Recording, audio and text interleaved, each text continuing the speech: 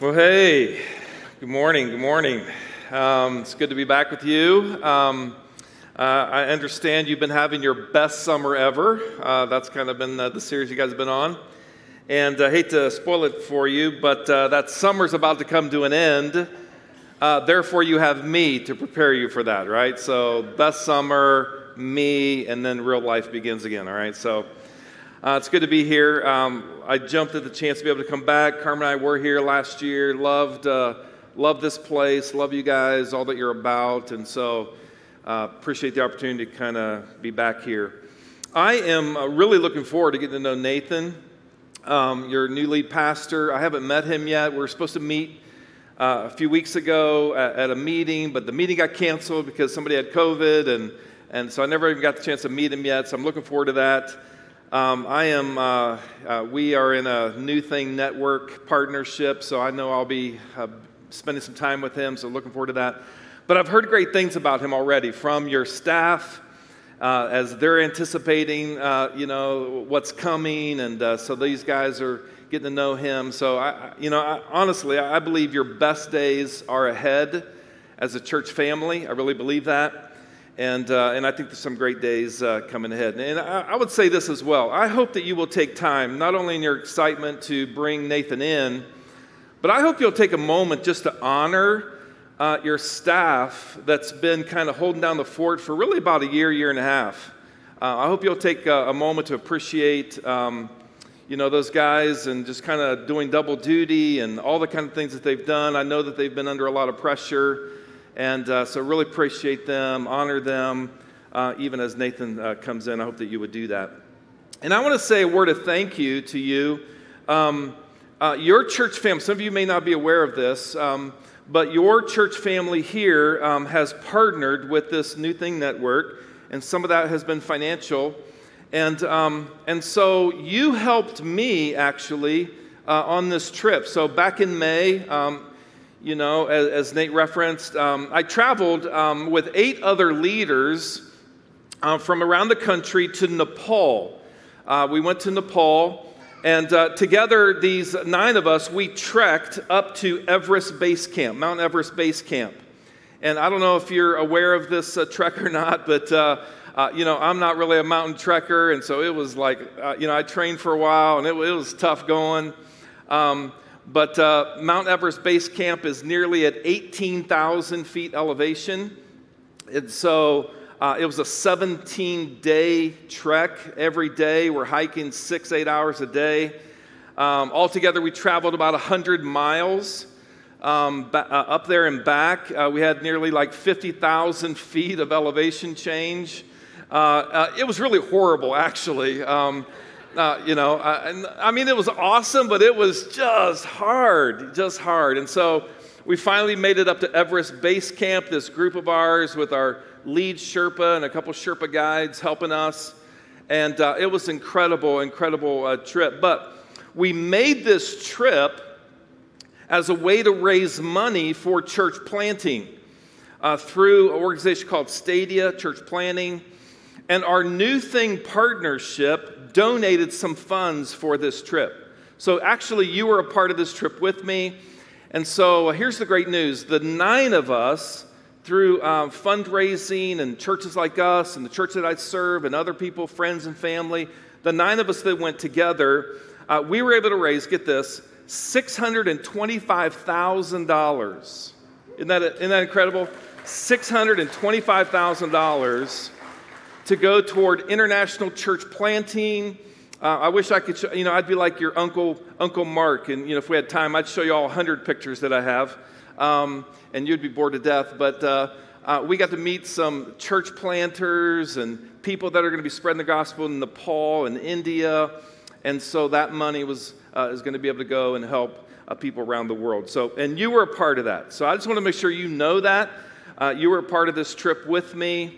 And really appreciate that, so I want to say thank you to you.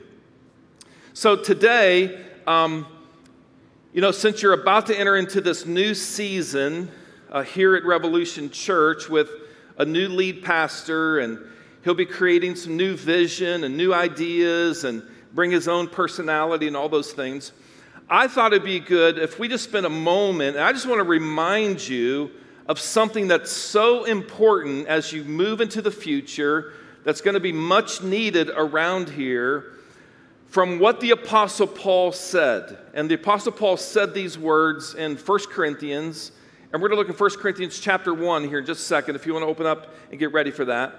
So Corinth was an interesting city. I don't know how much you're aware of Corinth.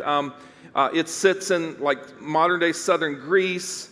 At one time, the Corinthians were aligned against Rome, but in 146 BC, it was destroyed and it was taken over by the Romans. And then about 100 years later, it was actually Julius Caesar in 44 BC. He wanted to put an outpost in that city of Corinth. And so he put an outpost in that city of Corinth. And the city was kind of reborn as a Roman colony. And so there were Roman freedmen there, and there were Greek citizens there. And it became a highly cosmopolitan city. It was very diverse, had all kinds of belief systems were going on in that city. And because of its location, because of where it was located, it actually became a very wealthy city. There was lots of commerce from the land routes, but also it was by the sea, and so it was like a port city, and there was lots of commerce there. In fact, by the first century, Corinth bragged about its marketplace being even bigger than Rome's marketplace. And so it had this large marketplace, this large cosmopolitan city. They had this large venue. You can see ancient ruins. It would hold think about this. 20,000 people could gather in these big venues where they would meet together. It hosted what's called the Isthmian Games, where the Greeks and the Romans, they would come from all over. They'd compete in athletics, but they would also compete in drama, in music, debating. And these events brought in some rowdy people, all right, like Revolution's church service, bringing in rowdy people, from all over town. Lots of partying. I mean, like picture like Woodstock and, like Mardi Gras, Sturgis, some of you bike riders, like picture that kind of thing. That's kind of what Corinth was, right? That's kind of like this kind of the setting that was there. Athens wasn't too far away from Corinth. Athens was known as the center of this intellectual culture. Corinth was known as kind of the pit of immoral culture, basically. I think they coined the phrase, like what happens in Corinth stays in Corinth, except for the disease you take home with you or something like that. So anyway, there was this small Jewish settlement in Corinth, but it was mostly made up of people who worshiped Roman and Greek gods. Now, in the midst of that world, in the midst of this world, this very diverse, cosmopolitan, happening city, in Acts chapter 18, and the book of Acts is like a history of the church, right? It tells us that the Apostle Paul planted a church right in the middle of this thing, in the city of Corinth. And he spent about 18 months with them, and he's discipling them, and he's helped them come to know God and come to know Christ, and how can they live a different life than the life that's being lived all around them, and how can they be, not only just, not in the world, but not of the world, and all those kinds of things. And the Apostle Paul spending time with them, and he had a personal investment in this church because it was in a critical place that needed the gospel, needed expression of the gospel. And Paul invested a lot of time, 1.5 years with them, and he really cared about these people. He really cared about the people who had come to know Christ. And then Paul moved on and he did other things. But it wasn't long after this that Paul began to hear about some things that were creeping into that church. And so Paul is writing to these believers to try to address some of the issues and some of the questions that they were having. And that really makes the whole pretense for the whole letter of 1 Corinthians. Now, I thought about this as like a side note. Think about this. Like Corinth gets this letter from the Apostle Paul, addresses the things going on. Do you think they ever had any idea that for 2,000 years we were all going to read that letter? Like just think if somebody, if Anthony sent you a letter and he, kind of wanted to say some things, and then every church in the country was going to read it every day for 2,000 years, right? They had no idea that all this is going to be on display. But here's where I want to go with this, and here's what I'm going to say, and then we're just going to kind of see what Paul says about this, is that, and this is so important as we lead into kind of this new vision that's going to happen, is that when there isn't a unity of purpose, questions and issues can suddenly create division. And we know what that looks like, right, in our country? I mean, we're witnessing it, right? Like the way that people have approached COVID-19, for example.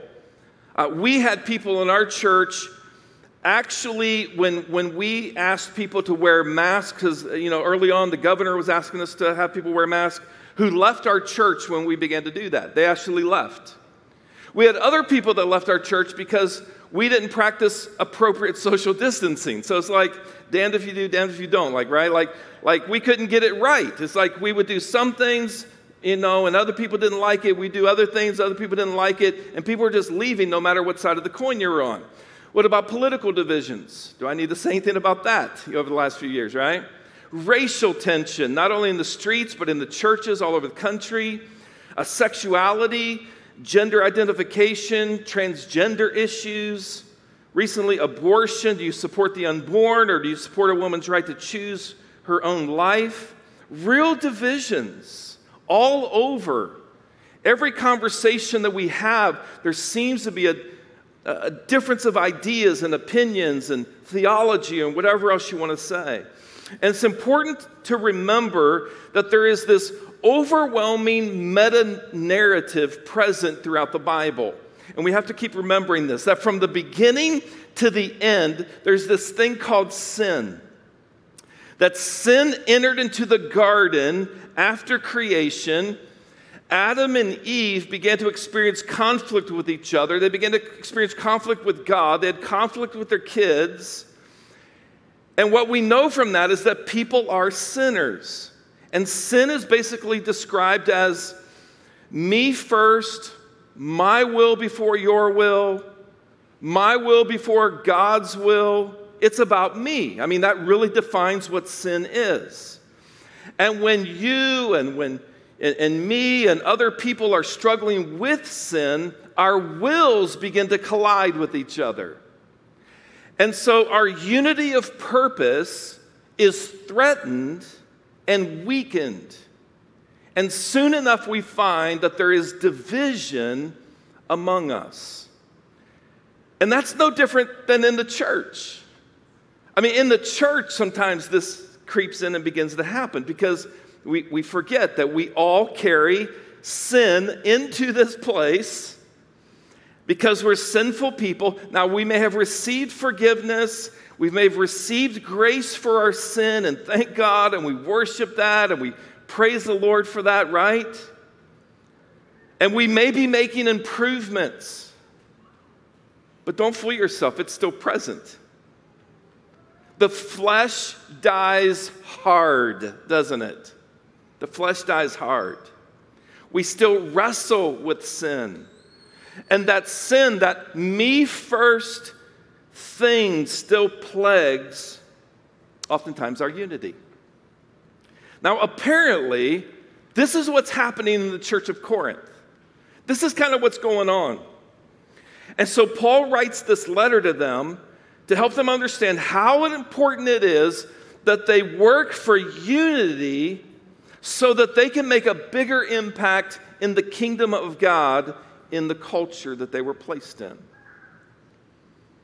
And I think there's probably some good lessons here, even for us here at this time period. So look at chapter 1, if we will. Chapter 1, beginning with verse 1, says this. Now, this is the opening section of chapter 1, and Paul does a couple things here. He kind of gives a little greeting, which is common. He starts by making sure everyone knows how grateful he is for them, and then he begins to address this issue. So let's kind of work through this. I just want to work through several verses. Chapter 1, verse 1. This letter is from Paul, chosen by the will of God to be an apostle of Christ Jesus. Now, you know that Apostles were the ones that spent time with Jesus and were sent out to spread the word. And the Apostle Paul kind of has a unique story, and some of you may remember Paul's unique story, but he did spend time with Jesus. He was commissioned to be sent out, and so he is also an apostle. And it says that he's an apostle of Christ Jesus and from our brother Sosthenes. Now, Sosthenes was not an apostle the way that Paul was, but most probably, if you read that Acts 18 passage, he's probably the ruler of the synagogue in Corinth that he talks about in Acts chapter 18. And he was seized, he was beaten by a mob, and he was presented to the Roman governor when he refused to proceed against Paul at the instigation of the Jews. And apparently, the Sosthenes became converted. He came to Christ. He was probably baptized, like some of you are going to be baptized next week at the lake. He came to faith. The Sosthenes came to faith. And now he's working for Christ, and he's helping Paul in addressing these questions. And some think that he may have been the scribe or the secretary that's helping Paul write this letter to the Corinthians. This is verse 2. It says, I'm writing to God's church in Corinth, to you, listen to this, who have been called by God to be his holy people. He made you holy by means of Christ Jesus. Just as he did for all people everywhere, in Logansport, Indiana, Fort Wayne, Indiana, all people everywhere, by means of Christ Jesus, he did this for all people who call on the name of our Lord Jesus Christ, their Lord and ours. In verse 3, may God our Father and the Lord Jesus Christ give you grace and peace. Now, most people, look at what he's about to say. Most people kind of know this principle, if you're in management, leadership, or something like this principle that whenever you need to confront somebody, whenever you need to correct somebody, you should always begin by pointing out what you appreciate them, right? Like you learn this. Those of you that lead, offer appreciation. And genuine leaders are actually genuine about it. I really appreciate this about you because I know you, I've invested in you, and there's something positive here. You just don't go in and rip people up and that kind of stuff. And so this is what Paul's going to do here. Watch this. He's about to share some hard things with them. Like if you've read 1 Corinthians, he has some hard things to share throughout the whole letter. We're just kind of getting started. And but he cares about them. He started the church. He spent 18 months with them. He loves these people. And look what he says, verse 4. I always thank my God for you, for the gracious gifts he has given you, now that you belong to Christ Jesus. Now, even though there's some things they're going to confront, he's going to correct them about, he doesn't question their status as brothers and sisters in Christ. Verse 5, through him God has enriched your church in every way with all of your eloquent words and all of your knowledge. I mean, like they were a spiritually blessed church. They had great teachers, they had effective communicators. Verse 6, and this confirms what I told you about Christ is true. Now that you have every spiritual gift you need as you eagerly await for the return of our Lord Jesus Christ, he will keep you strong to the end so that you will be free from all blame on the day when our Lord Jesus Christ returns. And God will do this, for he is faithful to do what he says. And he has invited you into partnership with his Son, Jesus Christ our Lord. Now, those are very affirming words. Paul says that you have everything you need.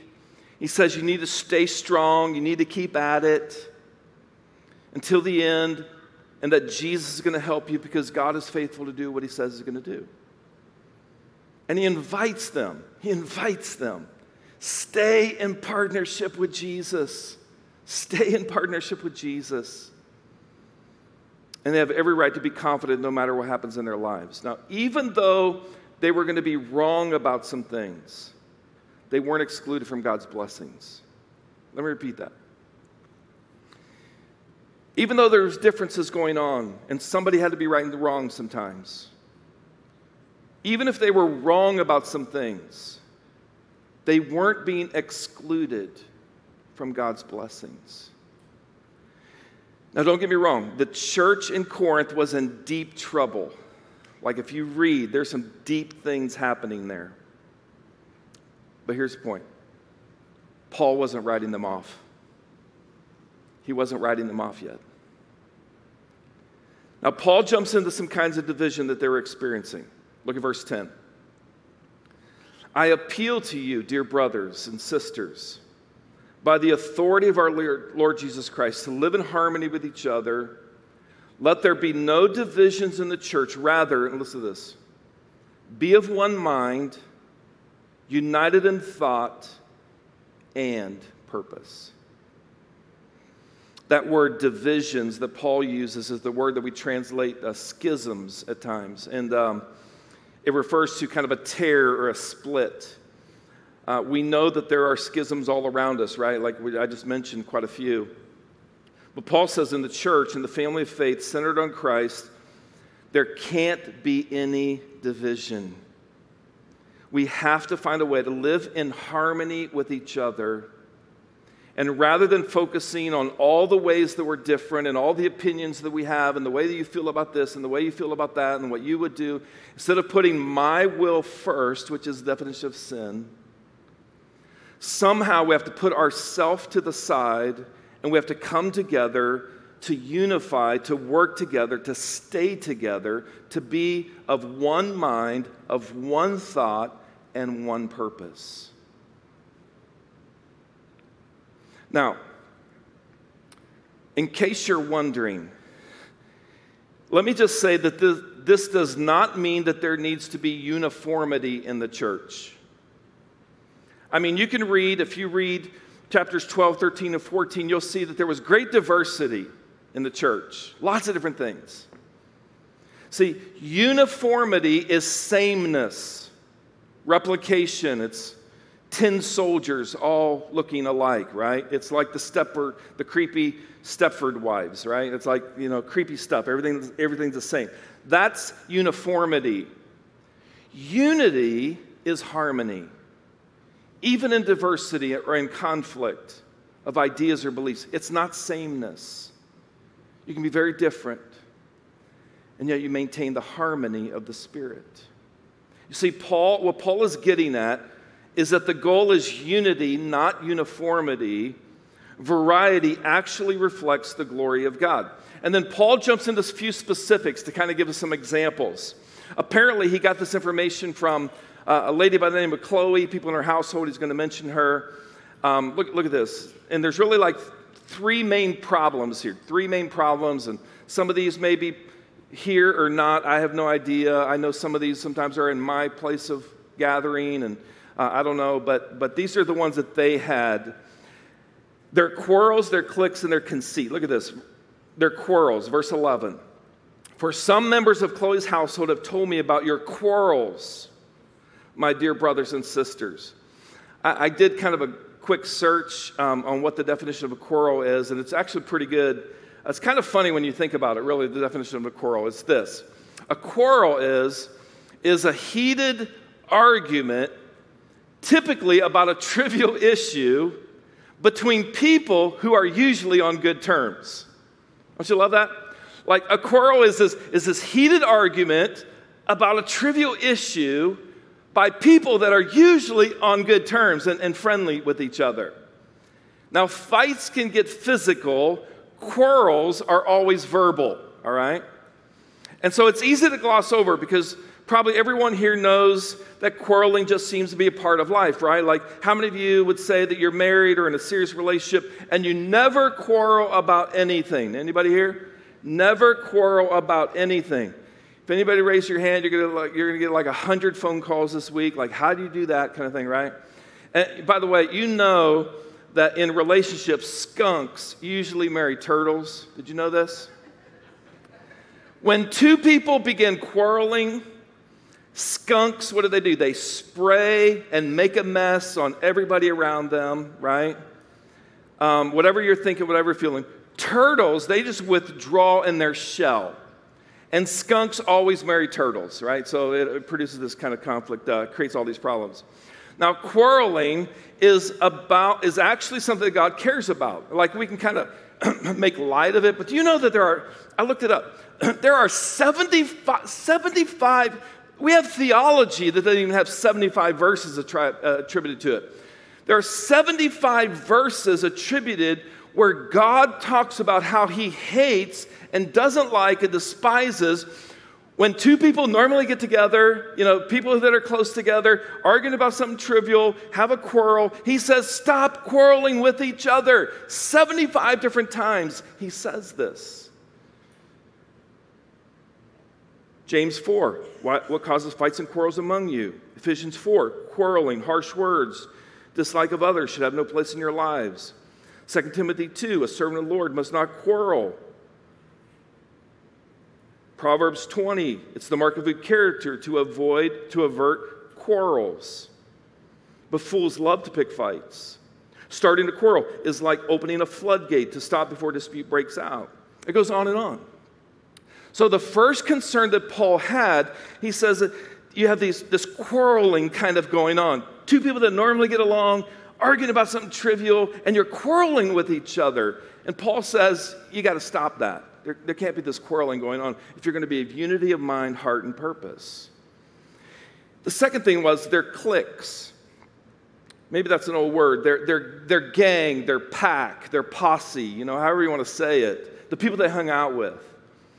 And Paul, it's interesting, Paul names 4 factions that were tearing the Corinthians apart. Look at this, verse 12. Some of you are saying, look at this, I am a follower of Paul. Others are saying, well, I follow Apollos. Some people are saying, well, I follow Peter. And then you have the really religious people, well, I only follow Jesus, And this is kind of what's going on. And it's understandable that there were some who naturally looked up to Paul. I mean, you get it, right? Like Paul started the church. He spent 18 months with them. And they said, we follow Paul. We were here when Paul came, and we like Paul, and we're all about Paul, right? And so, we're not going to change that. We're always going to be about Paul. And then Paul left. And Apollos came. Apollos arrived. And in Acts 18 says that he greatly helped those who came to Christ through faith grow deeper. And he also powerfully refuted the Jews in public, demonstrating by the scriptures that Jesus was the Messiah. And not only was Apollos intellectually sharp, he was a great speaker. He's a dynamic communicator. And Greeks especially would flock to him. Now, Paul and Apollos were colleagues. They weren't competitors. But some held up Apollos over their hero, Paul. And then some claimed to follow Peter. They threw in a curveball. Peter had the most impressive credentials because he had walked with Jesus for 3 years before the crucifixion and the resurrection. Some may have felt that Paul was too progressive because of his view of the law. And they preferred Peter, who had a more conservative view of things. And then others, they didn't follow any of these men. They said they only follow Jesus. We only follow Jesus. Now, at first glance, that sounds good, right? You want everybody just to follow Jesus. But that's not how Paul means it. I mean, that's what we're shooting for. But the way that Paul mentions them here is that they were the only ones that were taking things to extreme. Like we won't listen to anyone, what anybody else says, no other teachers, unless it came from Jesus himself. And had this very pious view of things. It was like everyone was just going to be picking their favorites. And we're being closed off to the others. Do you know that that's kind of how denominations started? I follow John Calvin. Well, I follow Martin Luther. I follow John Wesley. I follow John Wimber. I follow Alexander Campbell. I follow Craig Rochelle. I follow Andy Stanley. On and on it goes. And it even happens within the church with different leaders in the same church. A couple of years ago, there was this couple in my church. They had attended off and on. They weren't real committed. They were there. They didn't give. They didn't serve. They just kind of attended. And one day after the services, they pulled me aside, literally, pulled me aside. And And they said that some of their family was going to be coming from out of town a few weeks ahead. They kind of gave me the date, and they were going to be there. And they wanted me to kind of guarantee to them that I would be the one preaching that weekend. Now, I think there was a compliment in there somewhere, right? They're kind of a compliment. But it struck me as really wrong. And so I was kind of, instantly a little irritated by that. And I told them, I said, well, I don't know the schedule offhand, and I don't remember it offhand. And I just kind of said something like, whoever's going to be speaking that Sunday, it's going to be an impactful message, and I think they'll get a lot out of it. But they weren't content. They were like, no, it really needs to be you. Now, I just got a little mad. And I told them that I didn't know the schedule off the cuff. I did. I lied. Forgive me, God, kind of thing. But it wasn't. But I told them it wasn't going to change for them. They never came back after that. For instance, if you wonder, some people just you're the favorite. I want to be here when you're here, and those kind of stuff. It happens all the time. And Paul says, you got to get rid of that stuff. And then there was their pride or their conceit. Look at this. Pride fueled their quarrels and their cliques in such a way that it was almost destroyed this young church. They often expressed their pride and conceit by spouting off about who baptized them. Look at what Paul says, verse 13. Has Christ been divided into factions? Was I, Paul, crucified for you? Were any of you baptized in the name of Paul? Of course not. I thank God that I did not baptize any of you except Crispus and Gaius. For now no one can say that they were baptized in my name. And then verse 16 is oh yeah. And I guess I did baptize the household of Stephanas. I love this. Oh yeah, I just remember I baptized somebody else. But I don't remember baptizing anybody else after this. Now, listen, Paul is not bad-mouthing baptism. He's not putting it down. He's not declaring it a useless ritual. You see, in other places of Scripture, Paul talks about the highly important act of being baptized. It was a picture of dying with Christ, being raised with Christ, and what it was all about. In fact, baptism was very important to Paul. And if there's anyone here that is still kind of on the border about being baptized next week, I pray that you would think about being baptized next Sunday. It's highly important. Rather, what Paul was simply saying is that he was glad that he didn't baptize lots of people so they couldn't claim that they were baptized in his name. And some in the church had clearly lost their focus. They were quarreling. They were forming cliques of who they liked the most. And they were being conceited about it. It was kind of a me first thing that was happening all around them. Now it's crazy, right? This thing can happen when you lose sight of what we're all about. And Paul redirects their attention to the most central thing, the thing that should hold them together in one mind, and that is the gospel. Look at verse 17 and verse 18.